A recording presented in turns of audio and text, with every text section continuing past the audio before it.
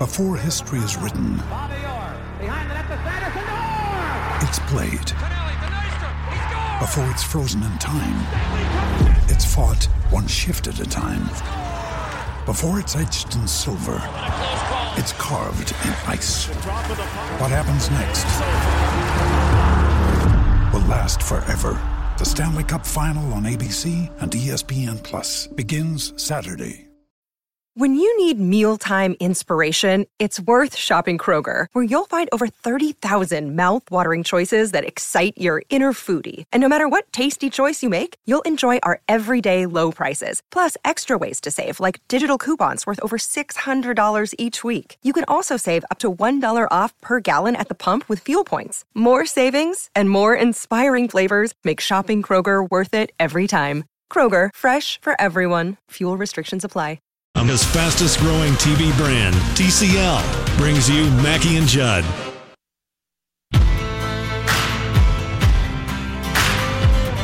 It's hour number 3 of this 3-hour extravaganza, the Mackey and Judd Show, here on 1500 ESPN, 1500ESPN.com. It is the TCL broadcast studios. Mackey and Judd are on vacation. Easy to take vacation when the Vikings don't play this weekend. The Vikings bye week, but I'm grateful to be here. My name is Darren Doogie Wolfson. The A-Job is the 5 Eyewitness News Sports Department. Manny Hill is here. Manny doesn't take vacation. Mackey and Judd might be on vacation, but Manny's like, hey, those two guys are so difficult to work with. They're so high maintenance. You know, it's a relief when there's a substitute host in that studio. You know what I am, Doogie? A dedicated worker. You're a giver is what you are, Manny. That's right. Yep. All right, so we're waiting for Pam Borton to call us back. Yep. I texted with her last night. She'll join us at some point, but you know what? It actually might be good that she's not on the phone line right now because there is some developing news. Yes. Certainly not surprising news. This isn't me patting myself on the back, separating my shoulder, patting myself on the back, but I did send out a tweet yesterday hinting that we'll get some Joe Mauer news, some official news very, very soon.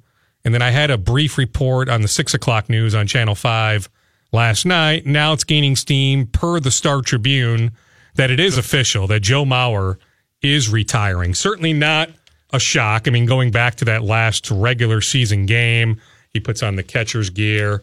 I mean, everything said that he's walking away, but he is set to make it official. In all likelihood, a news conference.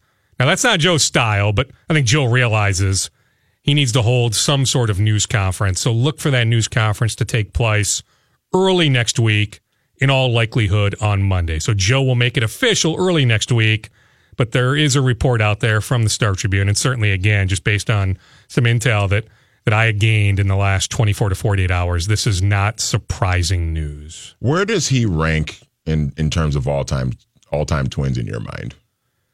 I mean, he's not right above Kirby, but I'm more a Mauer, pro-Mauer guy than most. Me too. And I also realize that concussions are injuries to the brain. I don't think people always put those two together. Joe has had multiple concussions. And I was talking to Jim O'Neill, his high school coach from Creighton-Durham Hall, a few weeks ago. You know, I think Jim's right. I mean, I think if Joe doesn't suffer yet another concussion, at the time it was said to be a neck injury, but it turned out to be yet another concussion back in May in Anaheim, I think Joe would have kept playing. I mean, the swing is still beautiful. He can still produce. He's still an on-base machine. You know, but I think the contract, you know, I think he teased people his MVP year in 2009 when he hit almost 30 home runs. Now, you consider that like 9 or 10 of those home runs landed in the first row, left field, Metrodome, that those are fly ball outs field shots, in most ballparks, including Target Field. But I think he teased a number of fans when he hit 28 home runs. And remember, he missed all of April that year. So he hit 28 home runs. I'll never forget his first swing in the season. In like 135, 140 games, yeah. Or even less than that. So he teased fans, showing that he had some power, but the power never really materialized thereafter. But heck, I always appreciated him for being an on-base machine, for being a Gold Glove defender at multiple positions. At a premium position. He should have won the Gold Glove last year at first base. He really should have. He is a Gold Glove-esque, even if he doesn't have the actual hardware. He has Gold Glove-esque defensive skills. He was a very good defensive first baseman. And when he was able to catch pre-concussion, before that concussion in 13 against the Mets at Target Field, he was a Gold Glove catcher. He was the best catcher in baseball for basically about a 5 or 6 year period. Correct. When he was going to the All-Star game. A lot of fans underrate defense, right? I know. It's the nature of the beast. Yeah. But he was a Gold Glove defensive player. And then to do what he did, from an on-base percentage standpoint, yeah, I mean, he's right up there. He's not Kirby for me. Right. He's not Killebrew for me.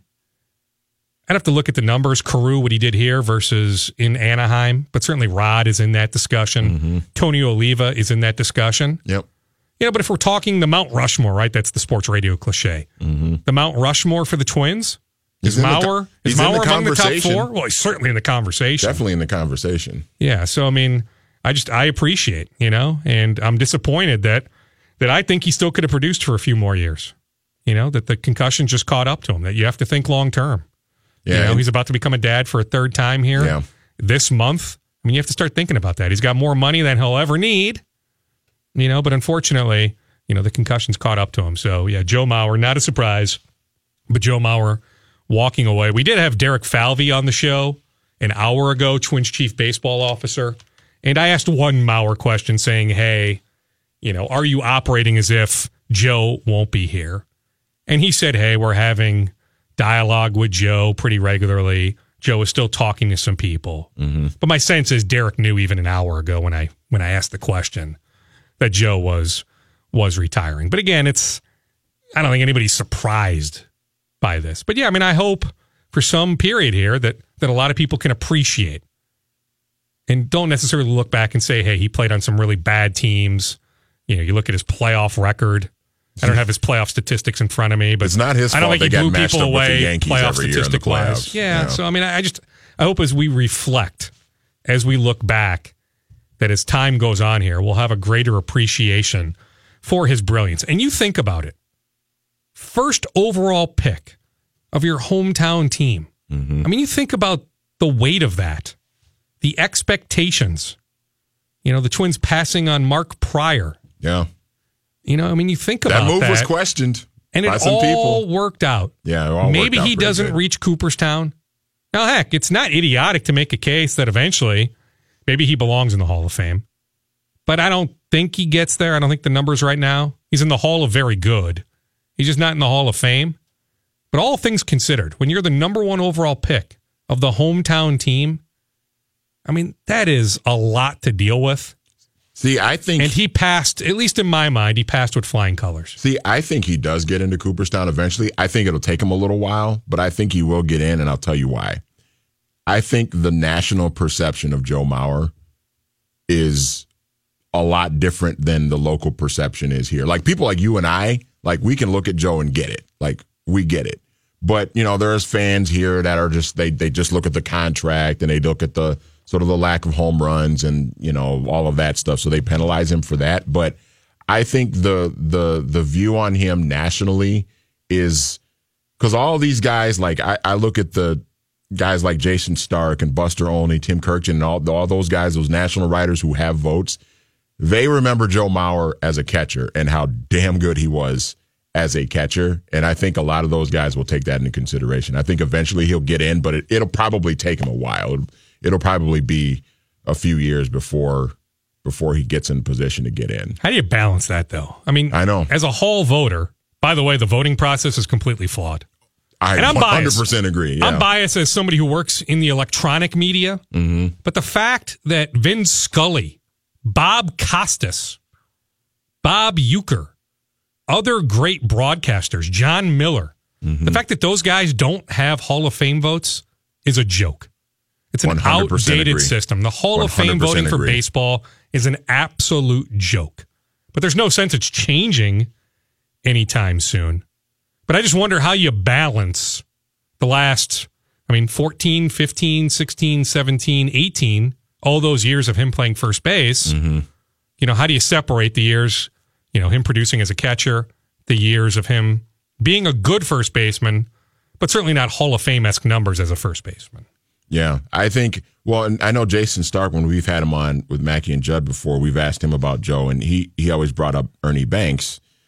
Ernie Banks was not a great first baseman, but the success was there for him. So I don't know. I just think Joe was so damn good as a catcher, and if not for the concussions that he had, as the concussion issues that he had as a catcher, he probably was going to play catcher for a few more years. And his last year as a catcher in 2013, I think he hit like 324. I mean, he was still, it wasn't like he was starting to tail off as a catcher. He just got to first base and, the numbers, the batting average went down a little bit. But I really wish he would have gotten a Gold Glove last year at first base that he should have gotten. He wasn't even among the 3 finalists. I know, and it's a travesty. It was weird. Ridiculous. It was really weird. And I think him getting that Gold Glove at first base, you get a Gold Glove at 2 different positions like that, I think that boosts your Hall of Fame status even more. And it's kind of a shame that he didn't get one at first base. And because he should have. It shouldn't, right? I mean, we recognize. Yeah.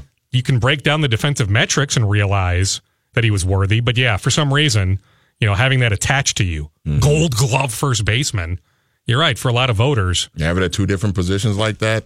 That matters. It means something. I mean, how much do you also hold against him that he played on some really bad teams? Mm-hmm. Now, it's a very individualized sport. It is, right? I mean, every time you're stepping into the batter's box, it's an individual matchup. You versus the pitcher. I mean, we can talk all we want, baseball team, blah, blah, blah. It's a very individualized sport. But do you hold against him the failures of 2011, 2012, 2013, 14? I guess 15 wasn't a train wreck, but not spectacular. Right. 16. All right, 17, 85 wins. You somehow get into the playoffs, even though 85 really doesn't get you into the playoffs. But whatever, you're multiple games over 500. And then 18, 78 wins, but another failure of a season playing in one of the worst divisions of the last 20 years. Yeah. So you're playing all these games against the Tigers, the Royals, and the White Sox, and all you could muster is 78 victories. I do wonder if voters will hold that against him, that he played on just a lot of bad teams. Yeah, I know it's interesting. I think eventually, hopefully at least, that sort of phases out of the thinking, if it's even a heavy talking point with him, because I mean he had some great years on some bad teams, on some teams that weren't very good. His last few years as a catcher, the team wasn't very good, but he was still very productive and very good. And yeah, I don't know. It'll be interesting to see how they sort of weigh that whole thing. But if it were up to me, if I had a vote, which obviously I don't, I would vote for him in. All right, quick on-air production meeting. Is that Pam Borton on hold? No, that is actually Mr. Money Talk, Josh Arnold. Oh, Josh Arnold. Yes. Nice. He does. I can use some of Josh's money. Speaking of money. Yeah. And you know Money what? Talks. Why don't we do this? Why don't we get to a break? We'll talk to Josh, and then we got Sage Rosenfels. Yeah, we got Sage Rosenfels. Yeah, in case the audience just joined in, it's not shocking news, but there is a report from the Star Tribune, and certainly there were hints dropped by a handful of us the last 48 hours that Joe Mauer would indeed retire. The Star Tribune is saying it's official that Joe Mauer has told the Twins he is done. He is retiring, and to look for a news conference from Joe Mauer early next week, in all likelihood on Monday. So yeah, when we come back, we'll transition to football with Sage Rosenfels, the former Vikings quarterback. After Sage, if we can track down Pam, I'd like to talk Lindsay Whalen and her coaching debut tonight. The barn will be a rockin', 15,000 people in the barn tonight. So if we can track down Pam, we will do that. So we've got some minutes to play with, but first, let's get to Josh Arnold, Money Talks. Good afternoon, Josh. Don't go anywhere. Assume the position. More Mackey and Judd coming up next on 1500 ESPN. Welcome back, everyone, to the Mackey and Judd Show here on this Friday on 1500 ESPN. Mackey on vacation, Judd on vacation as well, but the show must go on. Joining us now for his regular Friday appearance, he also does great work with Matthew Collar on the Purple Podcast, which is available on 1500ESPN.com. It is former Vikings quarterback Sage Rosenfels. Sage, always appreciate your time as you look back at, 5 days ago, the Vikings' impressive victory over Detroit, 10 sacks. Do you get a sense from watching the Vikings over the last 5 games or so that the defense of last year is just about back, that they are back to being a dominating defense? Well, they've been dominating the last few weeks, but in my opinion, against inferior opponents. Sometimes defenses look good versus bad offenses, and they don't look so good versus great offenses. And if you sort of go throughout the season here, the defense didn't look great early. Well, they're also playing teams like the Los Angeles Rams, which are about as explosive as you can find in today's NFL. Then the last couple of weeks, they played against two rookie quarterbacks, and then last week against the Lions, who had just traded away their best wide receiver, and looks like they've sort of decided to shut it down for the year. So I do think the defense is playing better. They are improving, but they're also playing against worse competition. I suppose statistically what sticks out the most from the dominating defensive performance 5 days ago was the 10 sacks. 9 of the 10 sacks from the defensive line. Of those 9 sacks, can you recall how many where you were like, Matthew Stafford, why didn't you throw the ball away? That they were those true coverage sacks, and how many were just great rushes by that front four? Well, it was a combination of both. I mean, the front four really got after it this game, and this is why for the Vikings, and this has sort of been the Mike Zimmer game plan throughout his time as the Vikings head coach, is if they can get the lead and just put a little pressure on the other team to try to catch up a little bit, in particular in that second half, that's when their defensive linemen can really feast, and that's what happened in this football game. But yes, on top of it, I don't know what Jim Bob Cooter, the offensive coordinator, was thinking. I don't know what Matt Stafford was thinking. They were calling way too many, deeper drops, holding on to the ball for a long time. Again, I think Golden Tate, too, is a really crafty receiver, whether he's an outside guy or a guy in the slot. He's a guy that could get open very quickly against really any type of coverage. And, in this game, the Detroit Lions did not have him because they traded him away, the week of the game. So, I think it was a combination of a lot of things, but of course, I think the Vikings getting that early lead, and then which allowed that defensive line to really go to work and do what they do best. Sage, how big has the return of Everson Griffin been for this defense? I mean, he just brings, obviously he's a terrific football player, but he just brings so much energy and leadership to that unit too, and we're really starting to see the difference with him being back in the lineup now the last couple of weeks. Well, let's just sort of switch the conversation real quick, and I'll get back to Everson. Let's talk about how it was for Adam Thielen to not have Stephon Diggs on the other side last week, right? Yeah. You sort of saw how the Lions could really focus on Thielen, pretty much shut him down for most of the game. He had his, statistically worst game of the year, and it wasn't even close. Well, same sort of goes for Danielle Hunter when Everson's not playing. Teams can really focus on Danielle. They can put a tight end there. They can put a running back to chip on that side. But when Everson's in, it sort of picks your poison, and most teams, sort of help out that left tackle more than the right tackle, which then again, allows Danielle to really sort of be one-on-one with that right tackle, gives him a great advantage. So anytime you have two good pass rushing defensive ends, that's a huge help when you only have one and the other one's out of the game, or really when you only have two and you don't have three, because I think Weatherly's a really good player, and when you don't have that extra guy in rotation, that can really hurt you as well. Where are you at with Kirk Cousins now as we hit the bye week for this team? And I mean, the numbers are there, and I know you've talked about him quite a bit over the course of the season with Collar on the Purple Podcast. And as they hit the bye now, where are you at with Kirk Cousins and how he's performed and what he needs to work on as we get to the second half of the season here? I think with Kirk, I try not to look at the numbers too much. He's always put up really good numbers. I think he's going to put up great numbers by the end of the season. The question is those plays that don't really end up in the stat sheet. The plays like you had in the ball game. He got pressure in his face rather than just throwing the ball away. He tries to make that one extra play, which sort of compounds a problem with another problem, and he ends up throwing his interception in that football game. Those are the types of plays that have hurt the Vikings this year and hurt Cousins. Those ones that don't necessarily end up in the stat sheet as a negative for him. Of course, that one does with the interception, but those plays where a left tackle or a right tackle gets beat, he tries to do a little bit extra, and next either he fumbles or he tries to force a ball and ends up being a bad play. So for me, it's the sort of the stuff that doesn't always end up in that stat sheet. There's games where it looks like statistically, man, Cousins played great, but anyone who actually watched the game to sort of the naked eye, to the average a viewer of NFL football games, you say, Kirk played well, but there were some plays in that football game he definitely wishes he could have back.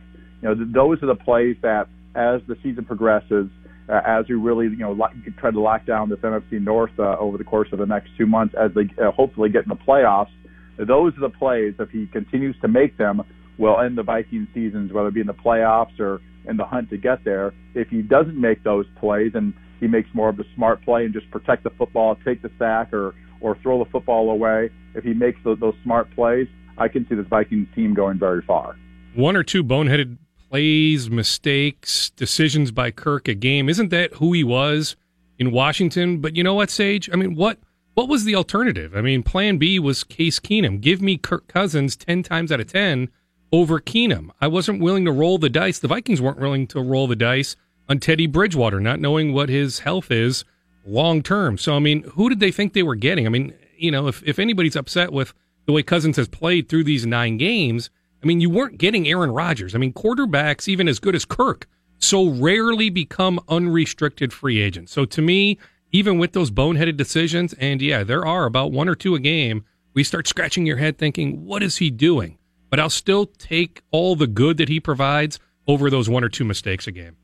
Oh, absolutely. I think what Rick Spielman and Rob Brzezinski and what Zimmer did this offseason, and paying Cousins whatever they paid him, I think it was absolutely the right decision for this year, for next year, for the next 3 years. I really do believe it's the right decision. And he may make those bad plays, but there was nobody on the market who had the upside that Cousins has. He does so many positive things for this football team. And, we like to sort of harp on the negatives. That's what we do. But he does a lot of positive stuff. He is a very good quarterback. He has played it like a top 10 quarterback. You don't find top 10 quarterbacks in free agency almost ever unless they come off of some, random injury, like what Drew Brees had where he ripped out his shoulder and then, a team sort of wavered on him. And then, the Saints end up getting a guy who ended up being a Hall of Famer. So the Vikings are very lucky that a guy that was what I consider a top 10 guy playing like a top 10 guy was even available. And I think he's playing well. Yeah, I think everyone's very happy with what Kirk has done. It's just those couple of plays a game. If he can avoid those, and it's sort of like don't compound a negative with another negative, stay away from those catastrophe plays. If he could avoid those, man, he would be probably a top 5 quarterback the way he's been playing for most of the season. You a fan of new wide receiver Chad Beebe? I love him. Listen, I'm not. You prefer to have big, strong, and fast, and quick, and a guy who gets separation. Those guys don't come around very often. There's only so many Julio Joneses in the NFL. So on 3rd downs, on 4th downs, like we saw in that ball game, I want a guy who can get separation. In particular, on 3rd and 2 to 3rd and 6, you see a ton of man-to-man coverage in those down distances. And it's nice to have a 3rd or 4th option that a guy that can get open and gain some space between him and his defender. That route he ran, sort of a pivot route, sort of a shallow cross return in the ball game. I believe it was the 2nd quarter, and he got space from Darius Slay. I tell you what, Darius Slay is one of the best cornerbacks in the league, definitely one of the better ones in the NFC North. He had about 3 or 4 yards of separation from Slay, who was all over him man-to-man pre-snap, and not many guys can do that. I don't really care, again, how tall guys are as wide receivers. It's nice, but on 3rd downs, I want someone who can get separation. And from what I saw in this football game, this Beebe kid got separation almost every time he ran a route. With Dalvin Cook being seemingly back, and he had the big run on Sunday of 70 yards, it looks like the hamstring is doing okay. And now going to the bye week, you give him kind of an extra rest that maybe, if you want that extra week to get him back to 100%, this bye week will certainly help with that. But do you see, with him being back into the fold now, do you see them utilizing the screen game a little bit more? Because it seemed like before the injury last year and then going into this season before the hamstring started to bother him, they were really going to sort of mold this offense around Dalvin Cook and utilize that screen game more. Do you see them still doing that now that Dalvin's back in the lineup?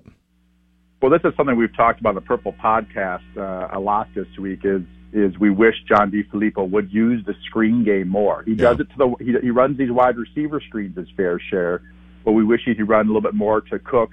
Even Latavius Murray, I tell you, Murray's been sort of a crafty running back when he gets in space. I think he'd be a good screen runner to the tight ends, be a chance for them off the play action to, for the quarterback to turn around after he fakes to the running back and look deep, let all that defense go deep and let that pass rush get to him, and then dump it off to Kyle Rudolph for a nice tight end screen. That's something Pat Shermer did a lot last year. The screen game helps the pass protection a lot.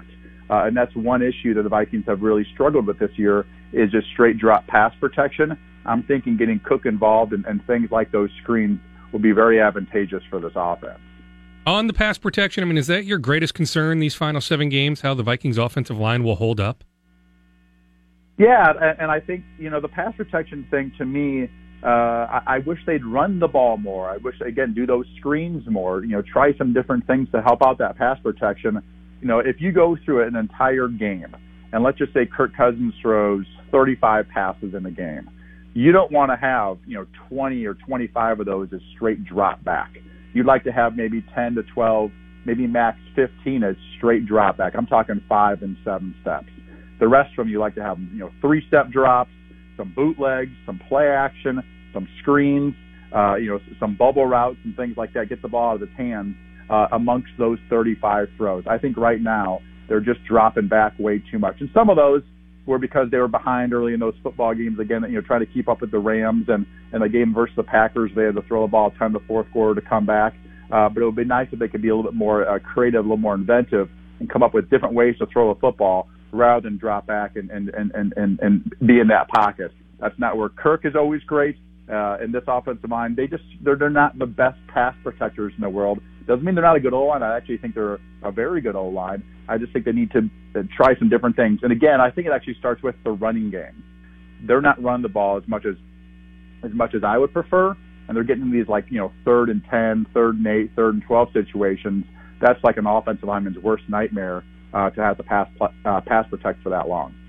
Do players like later bye weeks into the season, Sage? I remember, I think when you were with the Vikings in 2009, I think you guys had one of the latest buys, if not the latest buy of that season. Do players sort of like it when the bye is a little bit later in the year? Because typically when you've played this many games, your bodies are a little bit more banged up, and it gives you that week late in the season to sort of rest the bodies for a week or so. Was that kind of the same thing for you guys in 2009? Did you guys have any crazy bye week stories or anything like that from 2009, with it being that late in the season? No, I do remember, I think over the course of my career, players, quarterbacks are a little different. We're usually not quite as beat up as everybody else, but players usually when that schedule come out, sometime in, usually May or something like that, you look at it and you look for a couple of different things. You look for that bye. You look for how many games you're going to have on prime time. When you're going to play at Green Bay. You're going to play at Green Bay in September. You're going to play at Green Bay in December. You look for those types of games. But, yeah, that bye week, I think it's always preferential to have it later in the year. It's also you also sort of look at that Thursday night game, because the Thursday night game is sort of a bye week as well. Obviously, you're playing on the Thursday, but you're not going to really do much physical practicing during the week, and then you sort of have a mini bye after the game. Friday, Saturday, Sunday usually have off. So I like the fact that the Vikings sort of had an earlier Thursday night game, sort of split up the first half of the season. Now they have this late bye, and hopefully it'll help them get healthy for this stretch run. What do the Cyclones have this weekend? I will be traveling to Ames, Iowa tomorrow to play because Iowa State's playing the Baylor Bears. It's supposed to be about 29 degrees, partly sunny. Should be beautiful Cyclone weather. Can't wait. Very nice. Thanks for the invite. Well, come on down. I think my guy Chad Graff from The Athletic is going to come down. Oh, is he? Yeah, Chad's a great guy. Yeah, I think he comes down to an Iowa State game for some reason every year. I'm not sure if he has some sort of relation to the Cyclones or what, but I'll tell you, our head coach, I'm sure a lot of Minnesota fans know about Matt Campbell. He's a fantastic head coach.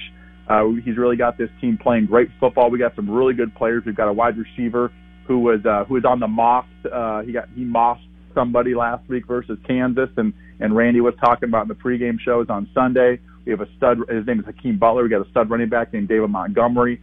Both those guys, I think, are NFL players, and we got a true freshman quarterback named Brock Purdy, who's really a fantastic player. He's a smaller guy. He's shifty, throws the ball well, but he's also one of those guys who can hurt you with your legs. So they got a really fun team to watch, and and hopefully that weather stays windy and cold for when that team from Baylor from Texas comes up and plays in our home turf. Enjoy your time in Ames, Sage, and have a wonderful weekend. All right, guys. Have a great weekend. That the voice of former Vikings quarterback Sage Rose. What is it you're trying to say? Now, back to Mackey and Judd. What? On 1500 ESPN.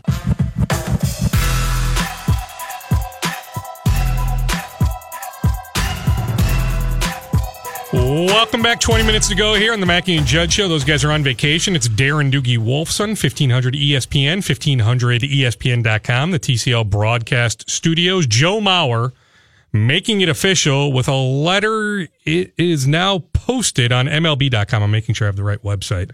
MLB.com, and he lays it out. It's, I'm guessing, the ad that he took out for Sunday's Star Tribune. That's where the Star Tribune got the tell that Mauer is indeed retiring. Look for a news conference early next week. Certainly not shocking news, but Joe Mauer, a wonderful career, all sorts of expectations, and he exceeded those expectations when he was the number 1 overall pick in the draft.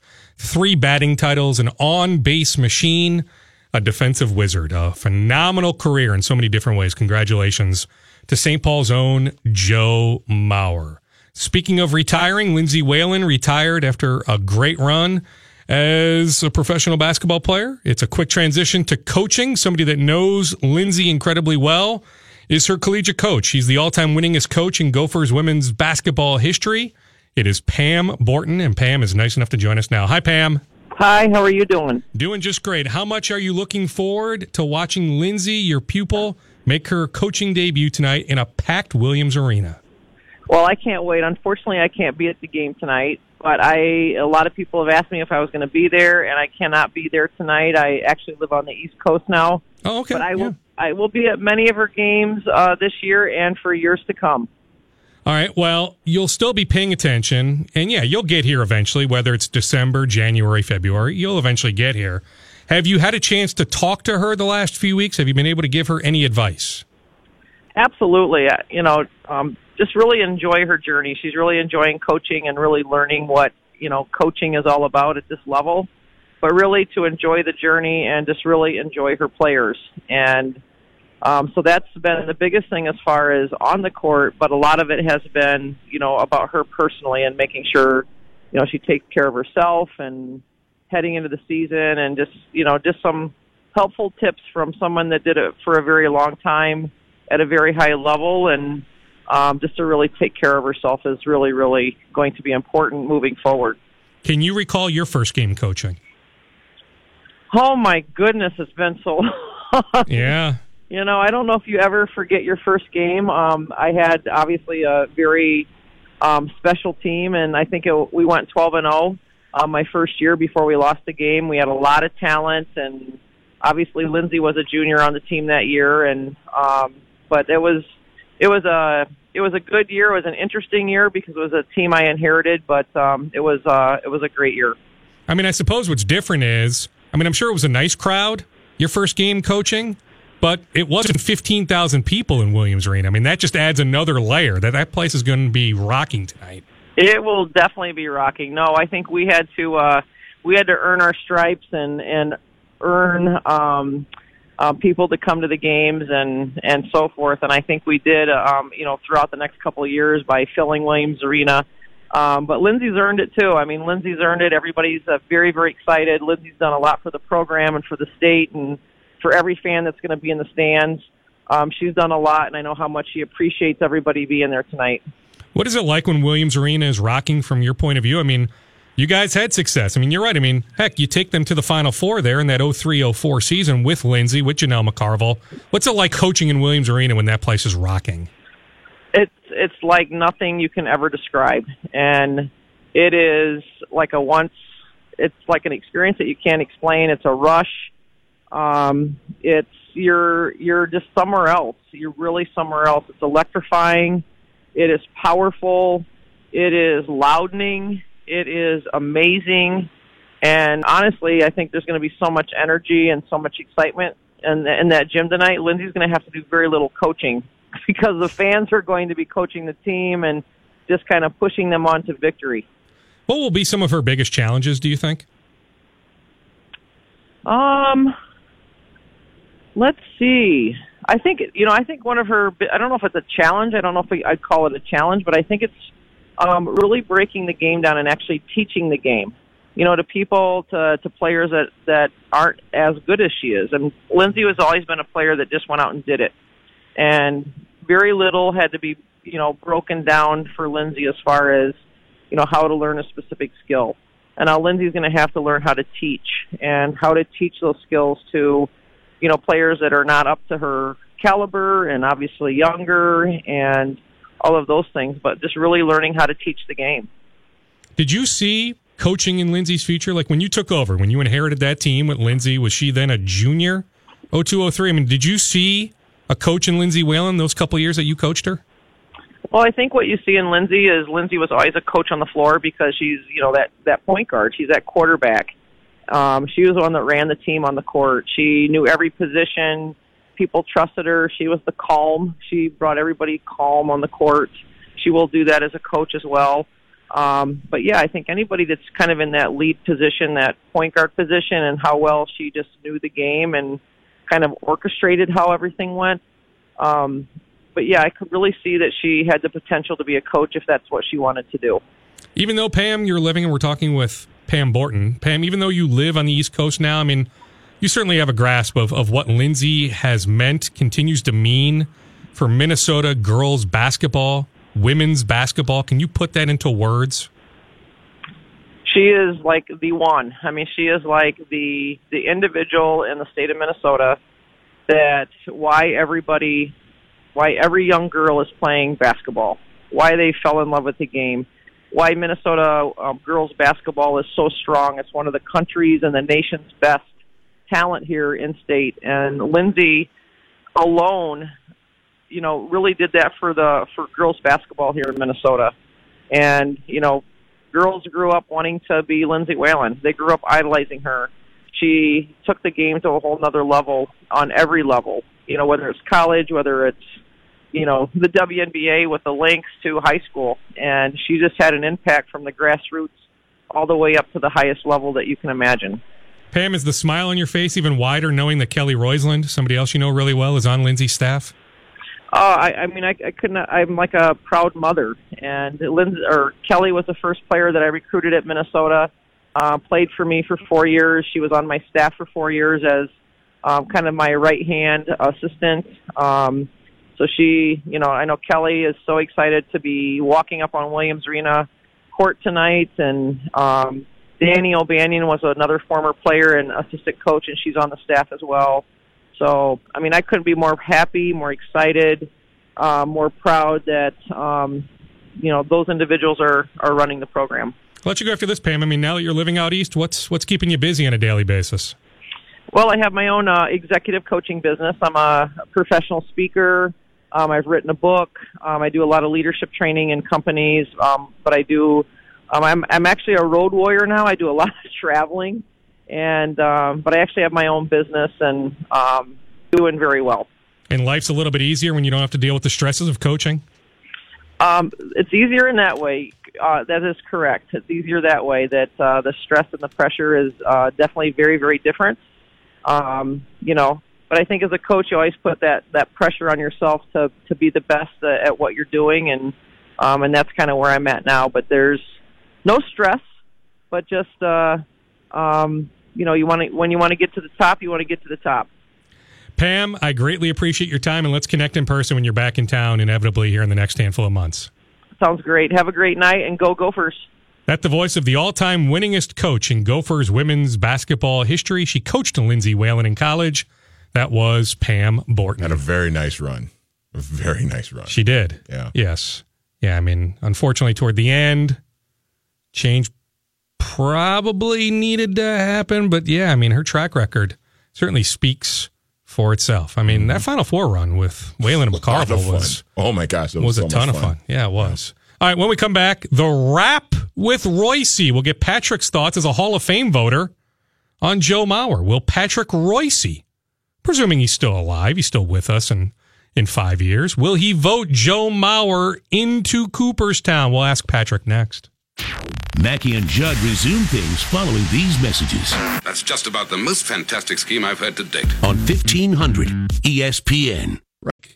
Just go down with the thought that in 3 weeks, he is signing over his retirement life to me. Although for a second time, he's actually loaning me his palatial estate down in the Fort Myers area so the wife and I can escape for a few days. So I'm just thinking, maybe the alarm bell went off in his mind. Doogie. Oh, that's right. What the hell? I'm giving him the convertible, the condo. The convertible on the condo. Yeah. So anyway, we cannot track down Patrick. I was thinking also. He's probably over at the barn. I think he's going over to the barn. Yeah. And it's a new media seating setup. Mm-hmm. It is kind a really corner. tight fit. Yeah, it's like Section 203. Yeah. Let's just say it's even a tight fit for Daniel House, who does a great job covering Gophers football. Yes, he does. For 1500ESPN.com. Daniel is a stick. Let's just say it's a tight fit for Daniel. Do you like the white? Think about the fit for Patrick. Do you like the white floor? I don't mind it in person. Mm-hmm. On TV, it looks horrendous. It looked pretty bright on TV. I was kind of like, I don't know. Yeah, and Monday's game against Utah is on the Big Ten Network. So for a lot of people, you'll watch 8 o'clock on Monday night. Mm-hmm. I just don't think it's visually pleasing on TV. But in person, I've been over there a few times. I like it in person. Mm-hmm. Yeah, but I know a lot of people that are still upset that they went away from the maroon bordering. You know, a lot of people don't adjust well to change. Yeah. Especially some of those older Gophers fans. Yes. But yeah, I don't mind it so much in person. So yeah, we don't get a chance to ask Patrick, a Baseball Hall of Fame voter, if he would give a vote to Joe Mauer. Joe Mauer making it official. The letter is now everywhere. First posted on MLB.com. I presume this is the ad that he also took out in Sunday's Star Tribune. The Star Tribune had the news about an hour ago because, hey, they're putting together the ads for Sunday's paper, and hey, here's Joe Mauer with a thank you to everybody ad. So they knew that Joe was walking away. Certainly not breaking or shocking news, developing news, however you want to term it. It's right. But it's worth talking about now that it is official. But I think going back to the final regular season game, that game against the White Sox when he put on the catcher's gear, I mean, I think we all knew at that moment that Joe was walking away. And I won't read the entire letter, but it starts off by saying, after much consideration, I've decided to retire from playing baseball. This decision did not come easily, as baseball always has been and always will be one of my greatest passions. The last few months of this season were very emotional for me, and I wanted to take time to separate some of those emotions and think with a clear frame of mind. The decision came down to my health and my family. The risk of concussion is always there, and I was reminded of that this season after missing over 30 games as a result of diving for a foul ball. I'll end my reading there. It's what we talked about 30 minutes ago, Manny. If he doesn't suffer that concussion, yet another concussion, a brain injury, that's what a concussion is. It's an injury to the brain. Mm-hmm. If he doesn't suffer another brain injury back in May, diving for that foul ball in Anaheim, I think he plays another year or two. I do. Yeah. So it's unfortunate, but I'm telling you, when you're the number one overall pick in the draft and you have all those expectations attached to being the number one overall pick, and I actually think he exceeded expectations, as lofty as the expectations were.